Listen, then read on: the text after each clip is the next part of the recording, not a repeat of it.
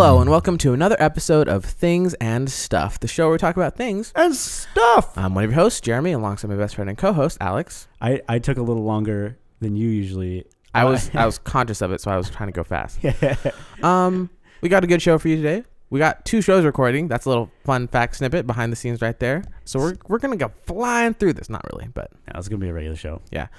Alex, how you doing? Oh, I'm great. That's it's been episode 20. What is Thanks this? for listening. As always, this has been Things of the Podcast. No, how have you been? I've been good. I've been playing HQ. Jeremy, Tell the people what HQ is.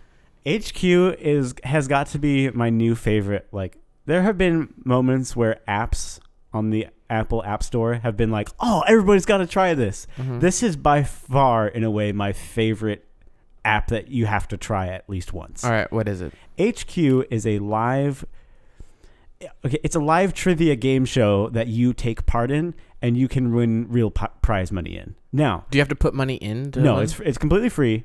This is not an ad. This is sounding a lot more like an ad than I expected. No, I love it. I'm loving how it's going. It's free. It's really fun, and you're never going to win any money with it. So don't go into it expecting I'm going to cash out pretty big, because they recently had a bit of a PR blip, I would say, to where they jumped up from 30,000 people playing daily to now 230,000 people playing. So even if you did win, your cut of the money is going to be slim. But I think it's 10 to 12 questions, and they get harder as the show goes along. Like most trivia.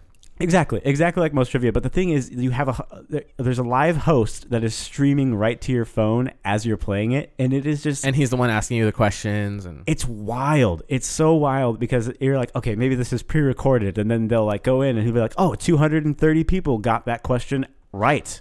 Congratulations to those of you. The rest of you, goodbye. You got it wrong. You suck at this game. But you can still watch, right? Yeah, and you can still watch the end. I haven't really stayed to watch till the end, because it's more like I want to play the game. Yeah. But the host, his name is Scott Rogowski. Dude is the man. He you can tell that he's okay. At first, you're like, okay, who is this guy? He's a little weird, I would say. The whole experience is weird and quirky in a way that is like, it feels like you're in almost a dystopian future, like you're in trivia and your life is depending on it. Yeah. But Scott is so good on his feet and seems to just pull really good puns about the trivia facts, and it enhances the experience in such a way that I want to play HQ every time it goes live. I downloaded it, and when you download it, because they only play twice a day because it's live, so they play at noon and at 6 Pacific. Yeah. And so I'm like, well, there's nothing to see, like a preview of what it's like or anything like that. Yeah. And there's not a lot of it. So I'm like, okay, well, I downloaded it and it's 7, so I don't know what's going on. So what is it? So I looked it up and watched the YouTube video, and I played along on someone who was recording their screen. Yeah. It was pretty awesome. Yeah, and that's the thing with it is some people have been archiving it, because this is not going to last forever for sure. There's already all kinds of weird stuff going on with it. The guy who founded Vine, and he's had some trouble already handling the PR for this thing. Yeah. And I have no doubt that they're just going to drive it into the ground. So it's awesome. I feel like the idea can stick around, though. Oh, the idea is brilliant. Somebody is going to find a way to make a lot of money off of this. But I feel like someone's going to find a way to make this a real TV show. That could be cool, like a live stream TV show that everybody's a part of. And that's great and all. But I think the HQ in the format that it's in right now is it's almost a Wild West kind of trivia game, for lack of a better way of explaining it. But it's just this, everybody's just, there's this chat that is ridiculous, and everybody's just shouting random things, shouting their name, trying to get a shout out, yelling that they hate the president and all kinds of stuff.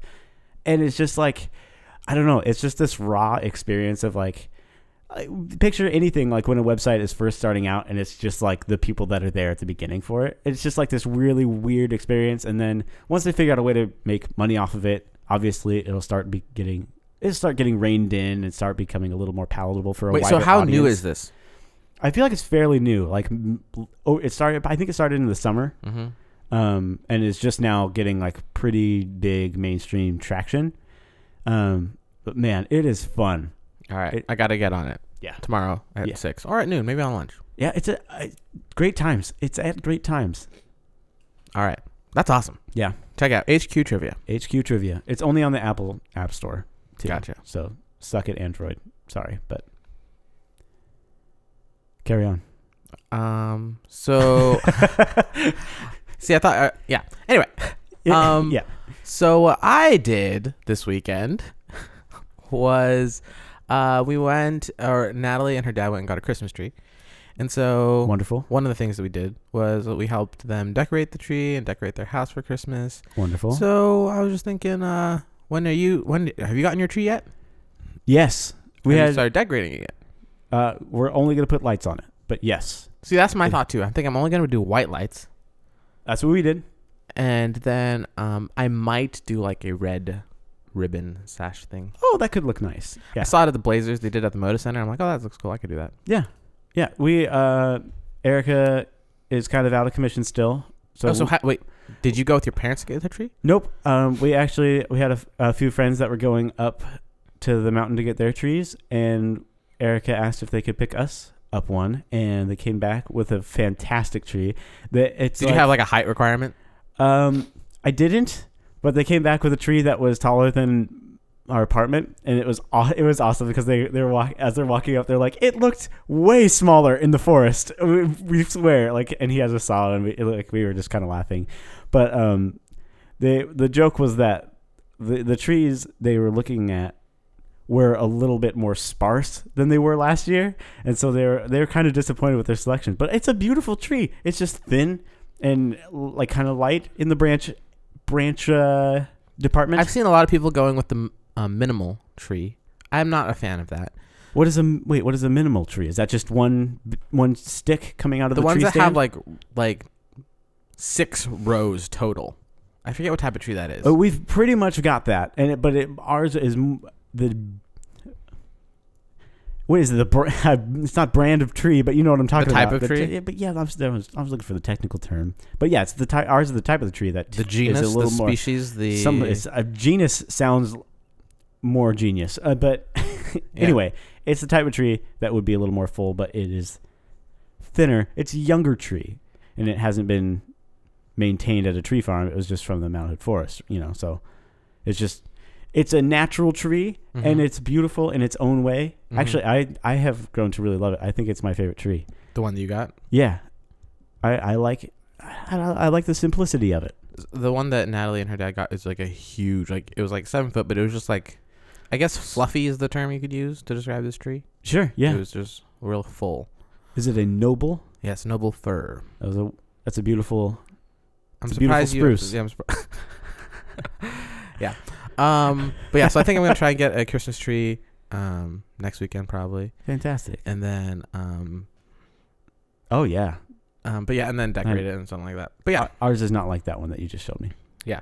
All right, so I got some things to tell you before we get into our things and stuff. Hit me with it. So I've been watching a bunch of stuff lately, and I know we've probably talked about this on a podcast before because I remember we watched it after we recorded. But Natalie and I recently just watched all of the trailers for the Masterclass stuff. Nice. We talked about these, right? Yeah. I love Masterclass.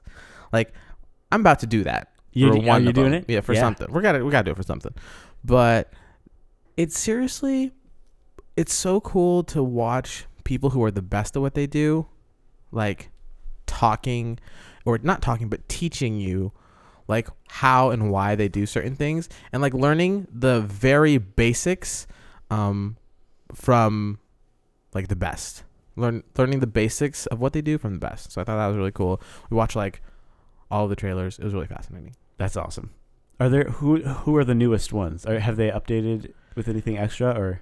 They have a few more cooks, which seems really cool. They have like Usher talking about performance, Serena Williams talking about tennis, and she's like, "This is the closest you'll get to a private tennis lesson from me." That's awesome. Steph Curry teaching like shooting and ball handling. They had a few more actors, a few more people teaching about writing, so like writing novels, writing screenplays, etc., etc. That sounds fun. I might like to check out the writing one. That sounds like a good idea. I feel like, so a lot of the things that I was watching, it's not like I wouldn't watch it necessarily to learn to be a better writer or to learn how to play tennis. I feel like I want to watch it just because it's so fascinating. Yeah. Seeing how they do this, I feel like the only one that you would actually be able to apply. I mean, I don't know, but I feel like it's like I'm not watching because I'm not acting. You know. Yeah. So the most applicable ones are like the Gordon Ramsay one, and like learning chef techniques, and he had like one that's like building your kitchen properly, which is like that sounds awesome. Yeah, that was a lesson in his, so I thought that was really cool. But yeah, I have I think I'm gonna get right into my thing. Oh, dive right in, because it goes back into the thing that I was watching all those trailers, right? And then I was watching something else I stumbled upon today, and it's called Actors on Actors. Have you heard of this? No. Actors on Actors is a segment that Variety does, and on their YouTube channel. And it is brilliant. They've been doing this for years. Really? I've never heard of it. 2 or 3 years. I mean, I don't really follow Variety, so I'm not surprised that I haven't. 2 or 3 years, because all the stuff I watched looked fairly new. Okay. But they do it like really frequently. They've had like 14 this year, so they do it like more, like once a month or more, depending on what's happening. And it's actors interviewing other actors. Oh, I like that. So you have a movie coming out, I have a movie coming out. Instead of having someone, like because you're on your press tour, I'm on my press tour, instead of like some random reporter from Variety asking like the dumbest like magazine questions. The same questions they've been asked at every press stop. Yeah, they have just like you are promoting yours, I'm promoting that, and then let's just hang out and talk, and they're recording, and it's like the most, I don't know, real you see like these actors answering questions, and they're like 10 times more comfortable. They seem 10 times more real. They're not like they're not being someone they're not just for the sake of an interview. Right. They're just enjoying each other's company, and they truly admire the person that they're across from, because a lot of times you don't get to see this person, this actor with this actor, and some of them have a lot of history with each other, a lot of them don't, and it's like really all based on like what movies are coming out and stuff. It is so fascinating because like reporters are trying to ask certain questions to get you to like, sometimes your agent says, here, ask these questions because we want to plug these parts of the movies or something like that. I don't know. Right. And a lot of times they'll get a list of questions that the actors are prepared to answer from their agent, from or the whatever. studio or from But this is way more real and organic. Everyone seems more comfortable. It is. I was watching this at work, or watching / listening, mostly listening to this all day. It was seriously so interesting. I'm sold. So like, I watched Jeff Bridges interviewing Matthew McConaughey because they both had movies coming out. That's awesome. Who was it? Nicole Kidman was interviewing Ewan McGregor, and they're not so like they weren't just like, because a lot of them was like, some of them were movies that are coming out, but some of them were TV shows that are on. Like Aziz Ansari was interviewing someone else, and Kumail Nanjiani was interviewing Gal Gadot. Ooh. I nailed both of those names. Yeah, you did. There. But yeah, so it was seriously like the most articulate I've heard any of these actors speak on anything, because they're talking. They always open up with the same like questions, because like they're still trying to get comfortable with each other, because a lot of people like they like Variety gives them like, if you don't have any questions, here's some questions you can ask. This is what everybody asks. Yeah. So like a lot of them is like, tell us about like what's the role you're in. Yeah. But more like what drew you to this character. And they always like watch because like maybe I haven't listened to your thing or haven't watched your thing because I'm also a busy actor, but they always like prepare, like they watch him before, because they know that, oh, next week I'm interviewing Sterling K. Brown from This Is Us. I'm going to watch a few episodes of This Is Us, you know, that's awesome, because he was on it. And so like, it's so cool. Like and I don't know, they have way more respect from the person sitting across from them. Like they're genuinely fans. Yeah. And they're pairings that you don't see. Oh, I like it. And it was seriously so interesting. So my thing was though, like, what makes a good interview? That's kind of the question I had. But I highly recommend that you watch Actors on Actors. I literally watched like all of the interesting probably ones. binge this when I get home. That sounds like a wonderful little series. It's shot really well. Like it looks like a Variety photo shoot. Yeah. And the first part of it, the trailer, is them doing a photo shoot with the other actor, which is really cool because they put it in the magazine, or whatever. And then they like go into like a lit studio or whatever, and they're just like in a living room kind of situation. Oh, it's just asking such a each good other idea. questions. And the questions they get are just so much better because like they're part of that experience. So they're asking deeper questions, I feel like. Yeah. But they were all great. You watch them all and you watch the people that you're more interested in. But the one I thought was so fascinating was Matthew McConaughey and Jeff Bridges because they're the same person.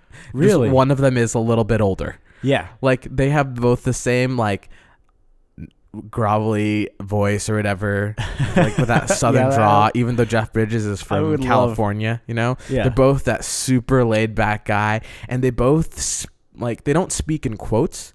They speak in stories.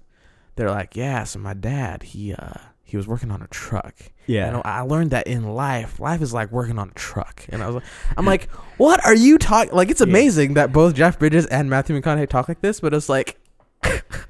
That sounds awesome. Have they done a movie together? They have not. That was the first time they met was on Actors on Actors. Oh, interesting. Yeah. I wonder if that then will ever lead to something. Oh, I imagine because they talked about they're like, I feel like I've known you for 20 years and I looked through our filmographies and this is the first time we've like done anything together. That's so awesome. So, like I've seen you at a couple parties and stuff like that, but it's a pleasure to actually like sit down and talk with you because this is the first time we've met. I'm like, that's so cool. A Western with those two guys crazy would be unbeatable. Yeah. I'm surprised they haven't done it.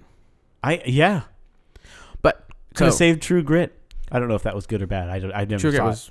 It didn't set the world ablaze, but I bet you it would have if it had been Jeff Bridges and Matthew McConaughey. So there's my little plug for Actors on Actors. But back to my thing of what makes a good interview, because I feel like podcasting has a tendency to sometimes feel like when you're doing a show like that, it kind of sometimes can feel like an interview. Yeah. If you're not doing it with like the same person over and over, like right, yeah, it can be interview-esque. Like we had Playful Banter on. I don't think that was like that didn't seem interview-esque. No, it wasn't interview-esque, but there was like this tendency of like, oh, should we interview the guys, get the audience to know them, or should we just dive right in? And obviously, we didn't interview them, but What do you think makes a good interview? Because I have some more thoughts, but I wanted to get your opinion on it. I think what Actors on Actors is doing, from the sound of it, is exactly what makes a really good interview. I feel like it's about like the mutual respect between the person being interviewed and the person asking the questions. And I feel like there has to be this like, I don't know, like I think the word might not necessarily be a respect, but I feel like there needs to be a level of comfort. Like to have that more organic and conversation. I think the comfort comes out of that. I feel like that's why what's her name, Barbara Walters, had that reputation of being able to get all kinds of things out of them because she made people feel comfortable around her. I feel like, but I think it's a part of that is being able to like respect the person that is interviewing, and like, okay, this person is a renowned journalist or whatever, and they're asking me these questions, and like we should be just as excited that we're talking to each other, you know. Yeah, absolutely. I think that breeds the level of comfort that then leads to the person being interviewed sounding more like a real person rather than just somebody on a press tour or some head of a company or some random talking head they need for a talk show or whatever. But I think a good interview is when the person being interviewed comes across like a real person rather than just the person answering questions. Mm-hmm. I was on Reddit the other day, and another thing that kind of sparked this thing for me, or this interest, was there was a Today I Learned or something, and it was about this famous podcaster, interviewer, entertainment personality. I haven't heard of him until this week, but his name is Tim Ferriss, and he's renowned for having the best interviews. Okay. And I hadn't heard of him. Sure. I don't know what his show is or anything like that. Yeah.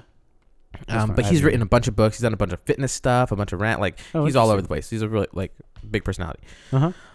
He wrote a book on how to ask better questions, and that is his key to getting the best interviews, is having better questions. And I feel like that comes off in the Actors on Actors, because their questions aren't as I don't know, like one level. Yeah. Well, I mean, it's like we were talking, like they just go from outlet to outlet, probably getting the same questions because and a lot of them are during the same day when you're doing a press tour and stuff like that. Like you're sitting here with Entertainment, then you're sitting with Extra, then you're doing like all this, whatever. Totally.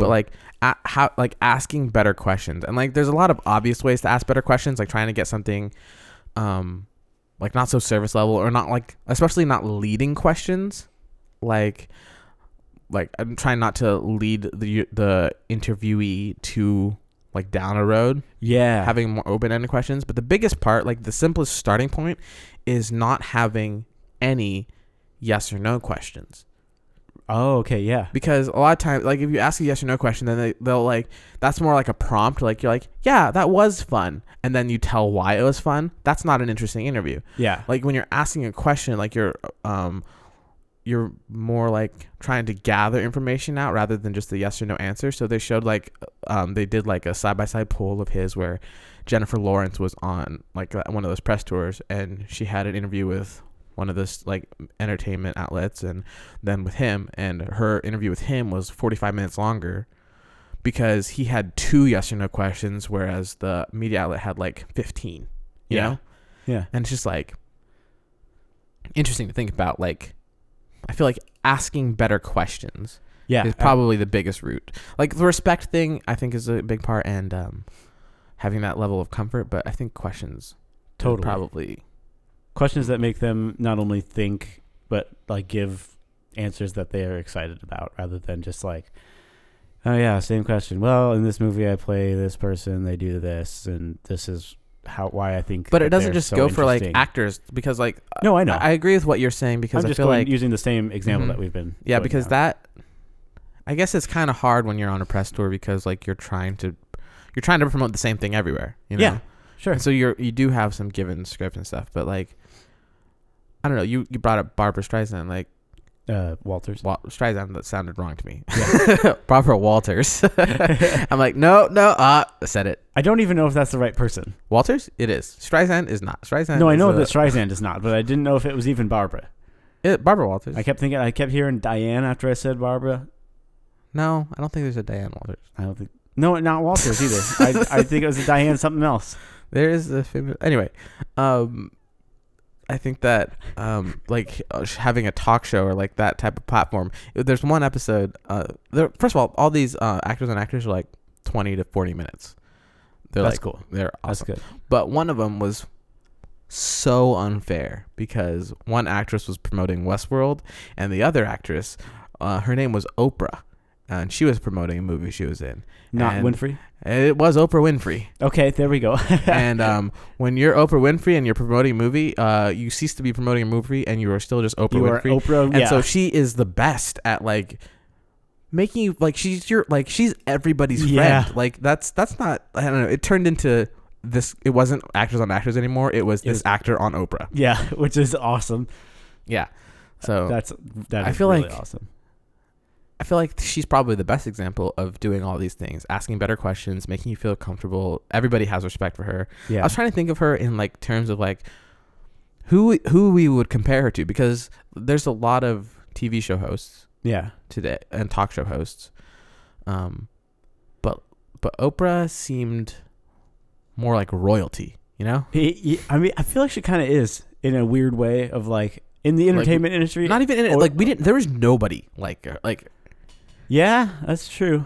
Because like a lot, like, so you got like all the late night show hosts, you know, all the daytime show hosts, but Oprah was like different. Like she was like another level. I bet she feels like mom, like just hanging out with somebody's mom. Mm-hmm. But also she kind of feels like she's your mom. Yeah, she's got that. She has that vibe. Me personally, like she feels like my mom. No, like just like your own mom. Well, yeah, I mean, yes, I feel like your mom could more be an inspiration for Oprah, though. Yeah, that's true. I'd like to see Oprah on your mom's show. Or not that your mom has one. I could see my mom being on Oprah's show too. Oh yeah, I mean that would work. I bet you Oprah would come back and do a show. She's back all the time doing random stuff. Oh yeah, I know, but I mean she's in a movie coming up pretty soon. She's in that's what she was promoting. In Time. No, she was promoting something else. But yeah, another thing I just thought of that was kind of a amalgamation of both of these shows that I was watching, or commercials for Masterclass and these shorts on actors on actors. Yeah. was, did you ever watch Inside the Actors Studios? Yeah, with the well, I definitely have watched a lot of the SNL version of that, but also I've seen a couple of the actual Inside. That one is an interview, but it's also because he's teaching a class, and it's actors coming in and teaching, and so it's like master class because you're learning from the best, but it's also an interview, Yeah. And so that one's a cool combination of the two, and I just remember but cool. His is more. It's way more academic. Like his interview style, he's more like Charlie Rose or whatever. Yeah, it's more of like the trade of acting. Yeah, kind of like it's. But even his interviewing is more just like, so what made you just like way more straight versus conversational. Yeah, I highly recommend you check out Actors on Actors. Yeah, I'm definitely going to check that out. Another thing with interviewing, I feel like. This is kind of along with the ask better questions kind of thing. I like when an interview feels like it has a natural flow to it, to where like I feel like a good interview will kind of start with some questions and then let the interviewee be like lead for a little while and let them lead and just asking good follow-up questions and more follow-up questions and kind of just because then obviously that's another way that they establish a little bit more comfort rapport. Yeah.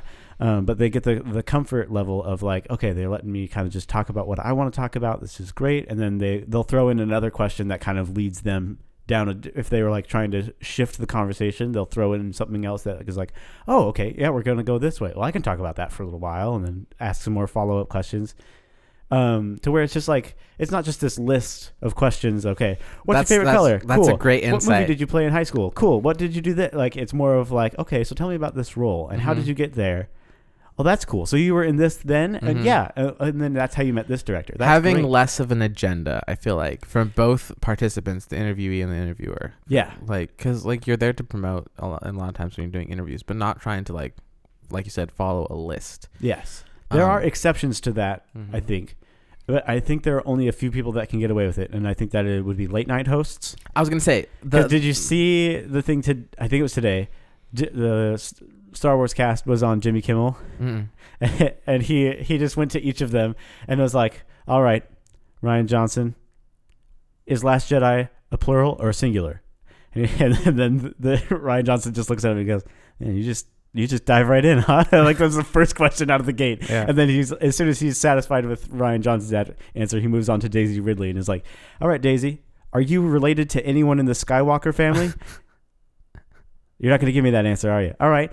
He just kept going down the list, asking all of these like. You brought up late night hosts because I feel like that's what they are there to do. They're there to follow the your agent, your PR person, the studio. They're there to read that list of questions that you have provided, and it's their like. They get all of your stories that you're going to tell ahead of time or what the lead into your jokes are. And so they're there to lob them up to you. You know, totally. What was that? You were talking about that one time you were on a plane. You're playing to, was that Japan? You were on a plane to Japan? What? Yeah. Tell me about that story. Yeah. It's like, oh yeah, thanks Jimmy. Yeah, the other day I was flying over, actually it was Malaysia. And what happened was, it's like, they're just there to seriously set up what you're going to talk about. So tell me that time you woke up in the middle of South Dakota with nothing but a smile. How did you know about that? Oh, it was on the card. It was on the card. Yeah, seriously. So, but yeah, I feel like that doesn't make a good interview. They're there to like seriously just promote like what they're doing, or they're there to tell their funny story, or to totally. I guess that's entertaining, but I don't think it's a good interview. No, not a good interview. I liked those Jimmy Kimmel's hard-hitting questions. Well, he's just funny right out the gate. Yeah, but I think that was an exception because that was a fun interview to watch. It wasn't an interview because none of them answered the question, but it was great nonetheless to watch. Yeah, those are fun. Do you have a favorite interviewer? I don't. I don't like pay a whole lot of attention to that, to be honest. I know that like there are a few people that are really good at like. I mean, okay. Let me just start that whole thing over. Man, got bogged down in the mud there. Hold on, let me get out. Okay, so when I'm reading things, I tend to read the more investigative pieces rather than the interview pieces, because I'm fine with just the headlines from interviews because that's usually everything's going to be the same across the board except for their headline, which is, oh, did you know that Luke Skywalker was once a woman or something like that. That was an interesting choice. Yeah, I don't know. I didn't know where to go with it. I was gonna go with anyway, but I feel like, yeah, I just don't watch a whole lot of interviews to the point where I like have, I love this guy's interviews. I really like what he does. Not even like Greg Miller or anything like that, or when Greg is doing on Rooster Teeth or anybody. When Greg is doing a one-on-one show, he's phenomenal at interview. Him and Colin Moriarty both are like they are really good and natural. Those are two YouTube personalities in the gaming industry. Yeah. Well, Colin's kind of more politics now. He's back in it. Yeah, anyway. But yeah, especially Colin does a show called the Fireside Chats. Mm-hmm. It's a podcast. It's like the only podcast where I enjoy the interviews. Because I just don't think, you said earlier, I don't think podcasts, you didn't agree with me, but you mentioned podcasts. Well, I think that podcasts are not the right way for an interview to happen. I don't think they're a good place for interviews. Unless they're deliberate. Do you think that is? Unless they're deliberately in the interview format, I think that podcasts. So it depends on the type of show. Like sure. if it was our show, this would not be a good interview. This would not be a good interview show because this show is you and I just talking about whatever the heck we want to talk about it, and then that can end up you and I talking over the person that we're supposed to be interviewing. I just don't think that the medium like necessarily makes that podcasts aren't a good form because, for example, if Actors on Actors was not a YouTube video and was just a podcast, it would still be fascinating because you don't need to see who you're like. Sure, you're just listening to their voices and like, oh, that's interesting. So I feel like podcast is a fine platform, but I understand what you're saying. Like the type of show, yeah, especially the ones that we listen to, are not necessarily good for interviews. Exactly. Like I came in irritated because I was listening to this podcast that was trying to kind of interview this guy that I find really interesting. His name's Eric Castro. He's a phenomenal bartender and has his podcast is an interview podcast and it's fantastic. Or he's just going around interviewing bartenders or whatever. But he was on this other podcast that I'm listening to and it was just like, would you guys stop talking because you keep asking him questions and then answering them yourselves because it's a show where you guys just talk about nothing, which works.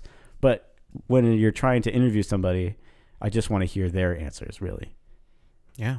Yeah. But I just thought it was super interesting. I wanted to first let you know about these things you need to watch, but also just get your thoughts on interviewing. I appreciate a good interview. Mm-hmm. I should read them more. I really do think that interviews are a great thing. I just don't read them a whole lot. I feel like there's also like a level of back and forth that needs to be had. Yeah. I feel like we're still trying to get it on our show, which is not an interview. I'm not interviewing you. No, yeah. But I feel like getting that back and forth, like knowing when to interject or ask a new question and stuff like that. I feel like the follow-up questions. I feel like there's some talent that needs to be had. Yeah. And that's what Greg and Colin have. The natural like, oh, here's a really good follow-up question that's going to lead to way more in-depth conversation about whatever the topic may be. Yeah. There's something else I was going to say, and I can't think of it. We can just move on. Yeah. Well, thanks. What's your thing? Well, we're staying in a similar. Well, not really. In the industry, we've been talking about entertainment, as we do. I want to talk to you about TV shows versus movies. Well, not really versus movies, but you know what I'm getting at. Yeah. I want to talk the two separate entities of TV and movies. What? I don't know. This can be in either of our topics. All right. But while watching an Actors on Actors, there was an actor that came up that I realized I had neglected off of my top 10 actors list. Oh, really? Yeah. Go ahead. And I was like, wait a minute. How did I completely forget this guy? And that is Jake Gyllenhaal. He was on, he's done like so many good movies like Nightcrawler, and he's like, he's becoming less of like he was never like a rom-com guy, but like, I don't know, he's trying to take more Oscar type movie roles. And so he was on there promoting one, and it's called Stronger, and it's about the Boston Marathon bombing. And it was like, just watching the trailer, I'm like, I forgot this guy is one of my favorite actors. He's really good. Yeah, he's in my top 3. I frequently forget about him. Yeah. He's in your top 3. I don't know. Well, I looked at my list and that we made on episode whatever. Hey, Jim, insert that episode number right here. On episode, that's not gonna happen. and then, but yeah, Jake Gyllenhaal. Anyway, sorry. Your thing is about movies and TV. Yeah, I personally like TV shows better than movies, but I think there are some key differences in the two different mediums. But I just kind of want to explore, like, is it better to have like the kind of more in-depth, like here is just 2 hours of one person's vision of a story, or is it better to have, or more interesting to have, here's 20 episodes of something where a whole bunch of different people have thrown their creative ideas into the same story? I don't know. We can kind of, I just wanted to talk about TV shows and movies. Yeah. I love this thing that you've brought to the table. I feel like TV has gotten so good just through the various outlets that are out now. Like Netflix is making brilliant like TV shows and movies. Absolutely. Amazon is making great content. They really stepped up. Hulu's making their own original content too. Yeah. It's nothing to go away, write Hulu. home about, but just go away. But then you have like cable, like HBO kills it on pretty much everything they do. Yeah. HBO shows are movie quality stuff. And then there's like FX, AMC, all these other ones who are like also it's just getting so good. And I feel like a lot of it has to do with there's less prejudice in the fact that movie actors are like, yeah, I want to do an awesome TV show. Yeah. So like the quality of actors is like going through the roof, I feel like, in a lot of content. And like you're seeing I proposed the question with like the 22 episode season or whatever, but we're seeing kind of seasons shrinking and the TV, at least in the US, finally going to a model that is more, here's 8 episodes, here's 6 episodes, here's 12 episodes. I think that has a lot to do with what, like the first part that I brought up is that it's going to be on Amazon. It's going to be on Netflix. Like you don't have to worry about having a 10-week show that's 22 minutes with 8 minutes worth of commercials or blah, blah, blah. Like you don't have to follow that format. You can do 40-minute shows, an hour show, 50-minute. Like there's less of a structure in how you want to do it. And so you can have an hour show for 8 episodes. Like I feel like that is a big plus to that. It definitely is. Especially bringing in those actors. I tend to like TV or enjoy watching TV shows more than I watch movies. And I don't know if that's because TV feels like less of a time commitment, but I feel like I enjoy the story more because I'm spending more time with the characters. I'm spending more time and getting more invested in whatever world it is that they're building. I feel like that is the biggest plus to TV is that you have more time to spend on a story, on character. You have, even if it isn't 22 episodes. Yeah. You have 8 episodes of an hour. Yeah, exactly. Like to get to know your person. Yeah. Like we've talked about Stranger Things a few times now in the show, but like that I treated like just an 8-hour movie, which would have been fine, but I didn't go into it with the commitment of, okay, I got to sit down here and I have 8 hours before I can do anything else. And I like that part of it too. And you can have, there can be more like, cause more hooks in a show. Yeah. Where, like at the end of this episode, there's a cliffhanger. End of this episode, whereas a movie, you can't have that many cliffhangers. You know. Yeah. I feel like there's a period. There's a time though when that gets obnoxious. To absolutely. The point of like, which I was gonna say, what the biggest plus for shows, I feel like, is having that time to spend building your world. Like your exposition doesn't have to feel rushed. Yeah. And the structure, your 3-5 act structure, or whatever it is. Yeah. It doesn't, like, you don't necessarily know where you are in that story. Yeah. Whereas in a movie, you're like, oh, about 30 minutes in, okay, this something's about to happen. You know. Yeah. You can kind of see it coming more. I feel like a big downfall for TV shows is that, like, if they don't have a plan on how like, this is going to be 4 seasons, this is going to be a 3-season show. If they're like, we're just trying to go. Yeah. You know, then you're like, season 4, you're like, we're doing another one of this type of. This is still going. Huh? Yeah, like they're just drawing out something just to draw it out. That's when I get really sick of shows, and I've finally like started to understand like when it's time to jump out of a show. I think the one that really did it for me was How I Met Your Mother back in the day. Yeah, that one was sad. Like we hung on. Yeah, we clung to that show all the way to the bitter end. Sure, what it was at the time I hated the way that show ended, and I hated the final 2 seasons leading into the ending, but I just wanted to see it happen, and I should have just jumped out and had like this beautiful memory of a 7-season show that had still gone on too long at that point. Yeah. But it's an interesting thing of like some shows they can just keep going and have 9 seasons of wonderful television. Friends, Seinfeld, just. But even you could say that like Friends towards the end, it could have finished a season or 2 earlier too. But right up to the end, like Friends is still an enjoyable show. Oh, it's still one of my favorite shows. But I'm saying like but when you watch like How I Met Your Mother or you watch Scrubs, oh my gosh, Scrubs, one of my favorite shows. Oh my gosh, still, it has like the worst last season. Oh, the last 2 seasons of that show are just an absolute train wreck. But like that's the thing of like you can see when it just becomes this husk of a TV show that it started out like as. a money grab of trying to keep it going for those seasons or whatever. These by people the network, watching, you know? yeah. I feel like one of the big that is the pro of movies is that granted you have franchises that are trying to do that with more and more movies. Sure. You know? Like right now Marvel is about to have their 20th movie, you know, in their franchise. And their quality only going up. Yeah, their quality's great. But I feel like a big draw or pro for movies is that the budget. Sure. The budget and time they have to do things. Yeah. Shows you have like a quicker turnaround, whereas a movie you can take 2 years or whatever in production to do, like to get it right. You have a $100 million budget, $1 billion, like you have a lot more money. Yeah. To work on. So I feel like, but like I said, with HBO and Netflix and Amazon, all these things, like their budgets are getting bigger, whereas like they're becoming less distinguishable on like that looked like movie, like that dragon in Game of Thrones, that was a movie quality like CGI.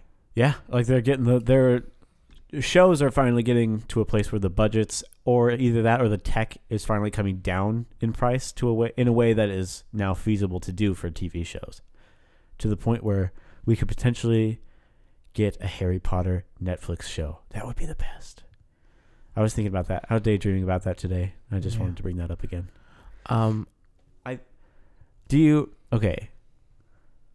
There's something to be said about like I think movies, there's this benefit of them continuing to make sequels and things like that because you can like, okay, hold on. So TV shows, they have a little bit of an advantage, I think, in the character department to where this actor has been the same character for 6 years at this point. He's gotten really good and has developed this character's personality, and now the writers are now writing to kind of adapt to the way this guy is playing the character. That's awesome. Movies kind of don't have that where it's like the character has been written, here's 2 hours. But man, we really like the way this actor is portraying, this actress is portraying it. Let's in the next movie adapt the script a little bit more to their personality. So then there's kind of this like, it's almost security in continue to make sequels because you know, okay, these people have done this before, they know how to do it, it's safe, we know that there's an audience for it, we can continue earning money that way. And then with TV shows, people are more willing to try new things because, well, I mean, hey, we got some time. They can dive in. We'll see if it gets picked up for another season. If it does, great. It'll only get better for a while. I agree with that, which led me to 2 thoughts. Yeah. One is that same thing that we're talking about on like continuing the season to a point where it's like you're just doing too many hooks so like on shows that are continuing for several seasons, they always have like one big storyline that is going unsolved throughout until they end the show, right? Yeah. So like they have this one mystery of how is this person blah blah blah, right? Unless it's just a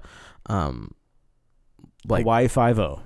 Or yeah, unless it's just like a cop drama or something like that where it's like you're just trying to find the bad guy, you know, like but normally it's like who was my father or who like blah blah blah, you know. Yeah. So there's always that one big one, and then it's an episodic where it's like every episode is the same formula of like House. It's like what is this ailment? I don't know. Maybe I'll try something. Oh, I figured it out, you know. What is this ailment? I'll give him this illegal experimental drug. But then like they have that underlying one. But with movies like you have an hour and a half, 2 hours to get like your big storyline. You don't have as many like weaving storylines. So I agree with you on like the character thing. You like, I don't know, it's a big pros and cons thing. Like, are you exploring stuff because you're trying to get the character deeper, or you're just trying to drag it out over a longer period of time? But I think what's an interesting exploration of that is that, like I said, I was listening to a lot of Actors on Actors. Yeah. And they were talking about TV and movies because they're coming from everywhere. And one of them said, like, when did you see this shift of, like, because Ewan McGregor is now on Fargo. That's awesome. Yeah. I didn't know that. Neither did I. I need to watch that show. He That plays sounds like a two good show. brothers that are not twins. What? Wait, what? Yeah. You gotta, like, it's Okay. crazy.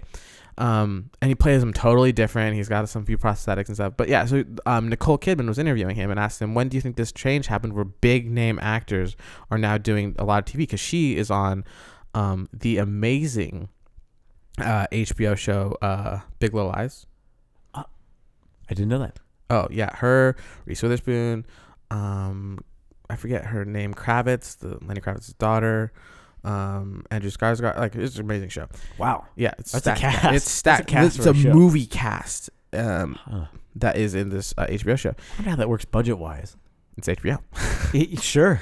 But so she asked the question, when do you think this all when there was that shift, you know, in Hollywood? And they both agreed that it was True Detective was the first show when Matthew McConaughey and Woody Harrelson both did that in 2014. Yeah. When everyone else was like, oh, because that was like an Oscar movie in 11 episodes. Yeah. And then, but like House of Cards came out at that time too. Around the same time, and that has Kevin Spacey, Robin Wright, a few other really. Yeah, but that was like that was the shift, and when like it started to like you saw more movie actors doing TV. But you brought up an interesting point, so I thought that was interesting that like everybody kind of saw that shift when movie actors started doing that. But you brought up an interesting point of how the actors are developing in characters on shows versus movies, like doing sequels and stuff. Yeah. And what we haven't talked about, which I listened to, was how actors view TV shows versus movies versus plays. Oh, So, yeah. a lot of actors have a background in theater, or a lot of actors are currently also doing shows on Broadway and all that stuff, right? And apparently, it's less daunting and more like they like Broadway more than movies, most actors, because like you can always get better, you know? So you're like, oh man, last night I made this choice with this line and that wasn't really working well. So I'm going to do it again like this. Interesting. And so you're always like you're always learning from your character, learning from the audience. You're always evolving. And then tomorrow it's gone. Like it wasn't there. Whereas movies, your choice, your performance, that is in stone. Like that is written. That is, and so like whatever take they choose. Yeah. So I didn't know that like making a movie is terrifying for a lot of actors because like you're like, man, I did so great here, but like this one, I would have done, like looking back, I would have done this differently. Whereas like in a play, you can do it differently. In a movie, they choose the takes, and that's the one that is out there. That is going to be on DVD, on Blu-ray, on whatever, you know. I've never thought about that. Yeah. Whereas like in shows, it depends, but shows is like you have seasons to kind of do it, but it's still like what you do is that's your final thing. Yeah. Whereas plays, like it's more fluid. Like, man, like you're doing a show for 8 weeks, you know, and so like you have a long time to like get your character, like learn about it. Your character is evolving, even though the lines are probably not, you know. So yeah, I feel like that's an interesting wrinkle to throw into this comparison of TV versus movies. Yeah, I really like TV a lot better than movies. I really do. I think it's been growing on me a lot. Like they've always been two completely separate worlds for me, but now I'm getting the stuff that I like in movies on TV. Yeah. So it's just crazy. Like, let's get a Tom Hanks show.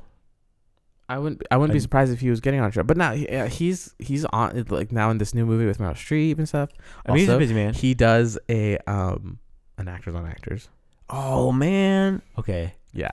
I gotta get in on this show. You're selling me on it. Oh man, it is so good. And he does it with what's her name? Give me 1 second. Here, you go. The other thing with TV shows is that they're like, I feel like there is a drawback to where, like, I think one of my favorite seasons of television in general is season 1 of the CW's The Flash. That is like a wonderful first season. There's a few, like, it's still a network TV show, so there's a bunch of like episodes that are just filler or whatever. But the overall story in that show is so well crafted and whatever. The Flash. Yeah, And then I feel like after that, the whole show just like completely dives in quality. Like the first season is so good. That's the problem, is when you have like just continue to go and go. Like they kept firing writers, and turns out because of a whole bunch of sexual harassment stuff. But anyway, the gist of like the first season of that show was so good, and then it was just like, why couldn't they continue to make a good show after that? Well, who knows? But I think there's a drawback to where you have like, sometimes you need fresh eyes on it, or sometimes you need to keep the same person on the show or whatever. It's interesting how in the show, like, one thing can change. Like, you lose one writer, maybe the director goes to a different thing or something like that. And even though you have a lot of the same pieces, one thing can change your flow. Yeah, and it's strange of like that. I think that's one of the drawbacks of TVs, where like your favorite movie is always going to be your favorite movie. There's nothing that's going to, like, they can make sequels to it, but you're like, oh, but the first one is the best one. And like, you can say, oh, season 1 of The Flash, fantastic. And like, yeah, but there's 4 seasons of that. Should I not watch the rest? Well, if you want. Like, my favorite show, or one of my favorite shows, The West Wing, after season 5, when Aaron Sorkin, the writer-director, he left. It also like takes a turn. But anyway, what I was going to say is Tom Hanks is on with Viola Davis on his Actors on Actors.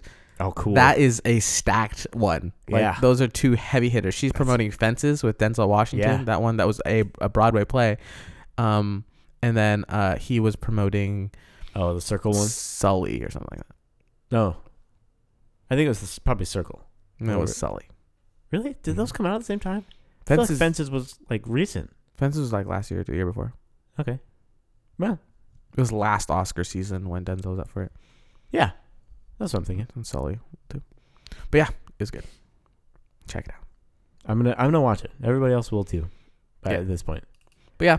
But you had any other thoughts on TV versus movies? No. I feel like just go. Yeah. I don't know. Watch more TV. Make sure that you watch movies that are good and skip the ones that are bad.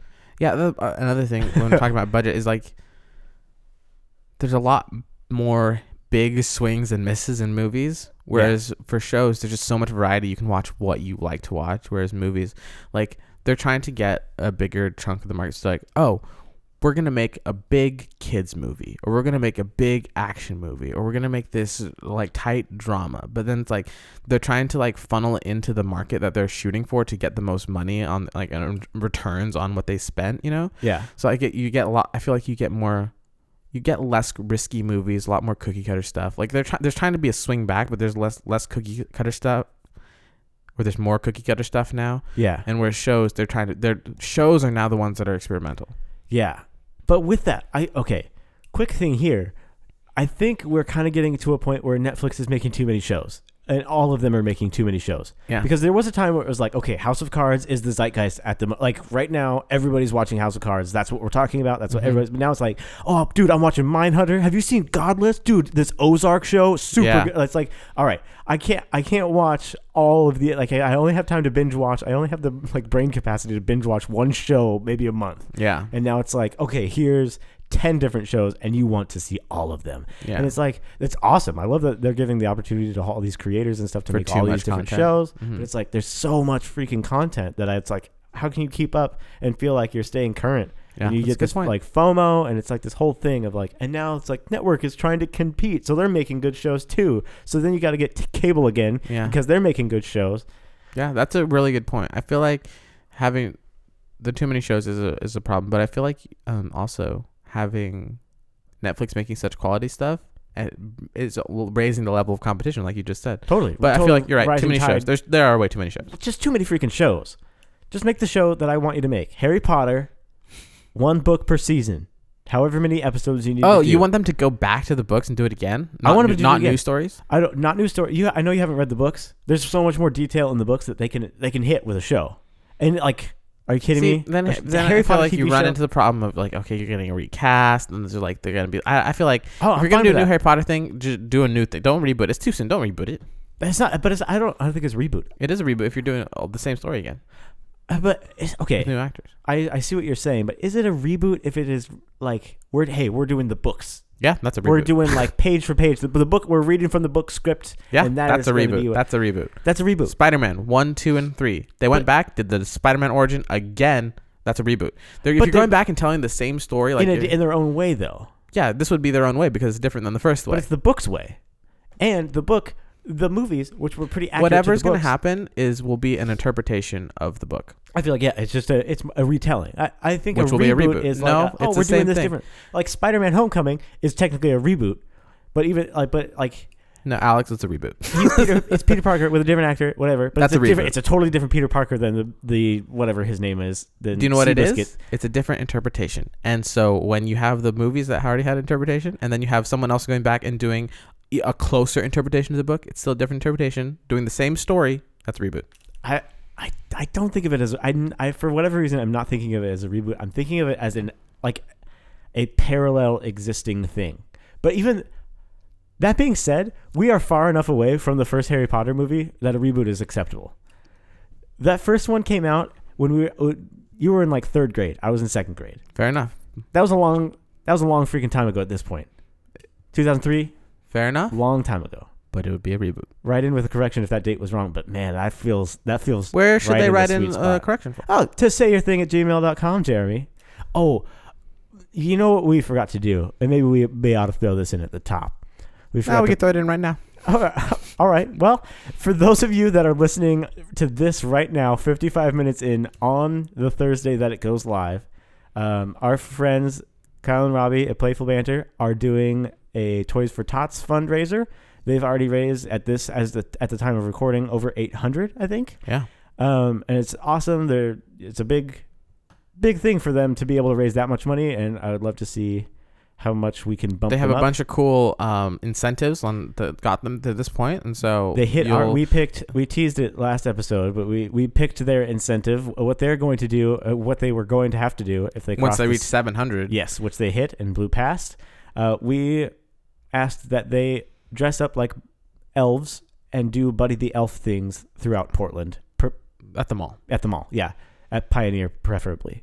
At any mall. But any mall. But yeah, that was our request. And they're going to record it. They're going to be in onesies and sing. They're going to sing in public. They're going to write a song. They're going to do a bunch of stuff. But it's all for the kids. They're got a bunch of presents and stuff. So that's all going for Toys for Tots. Yeah. So give that a go check it out. It's on their Twitter. We've linked to it too. Donate as soon as you can. Yeah, because their deadline is literally today, as you're listening to this, Thursday the 7th. Yes. The other thing with that, we were on their show, so go and check out the Playful Banter podcast. That episode will be up there for a little while. They don't keep all of their episodes like we do, so don't miss out. But we were on that show. It was fun. We had a lot of fun with them. You can follow them. 2 gnomes, 1 pig. Yep.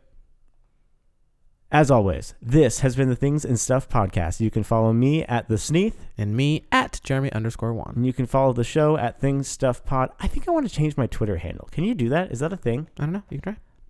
I don't think so. We can talk about this after the show. You can talk your name, but you can't change anything.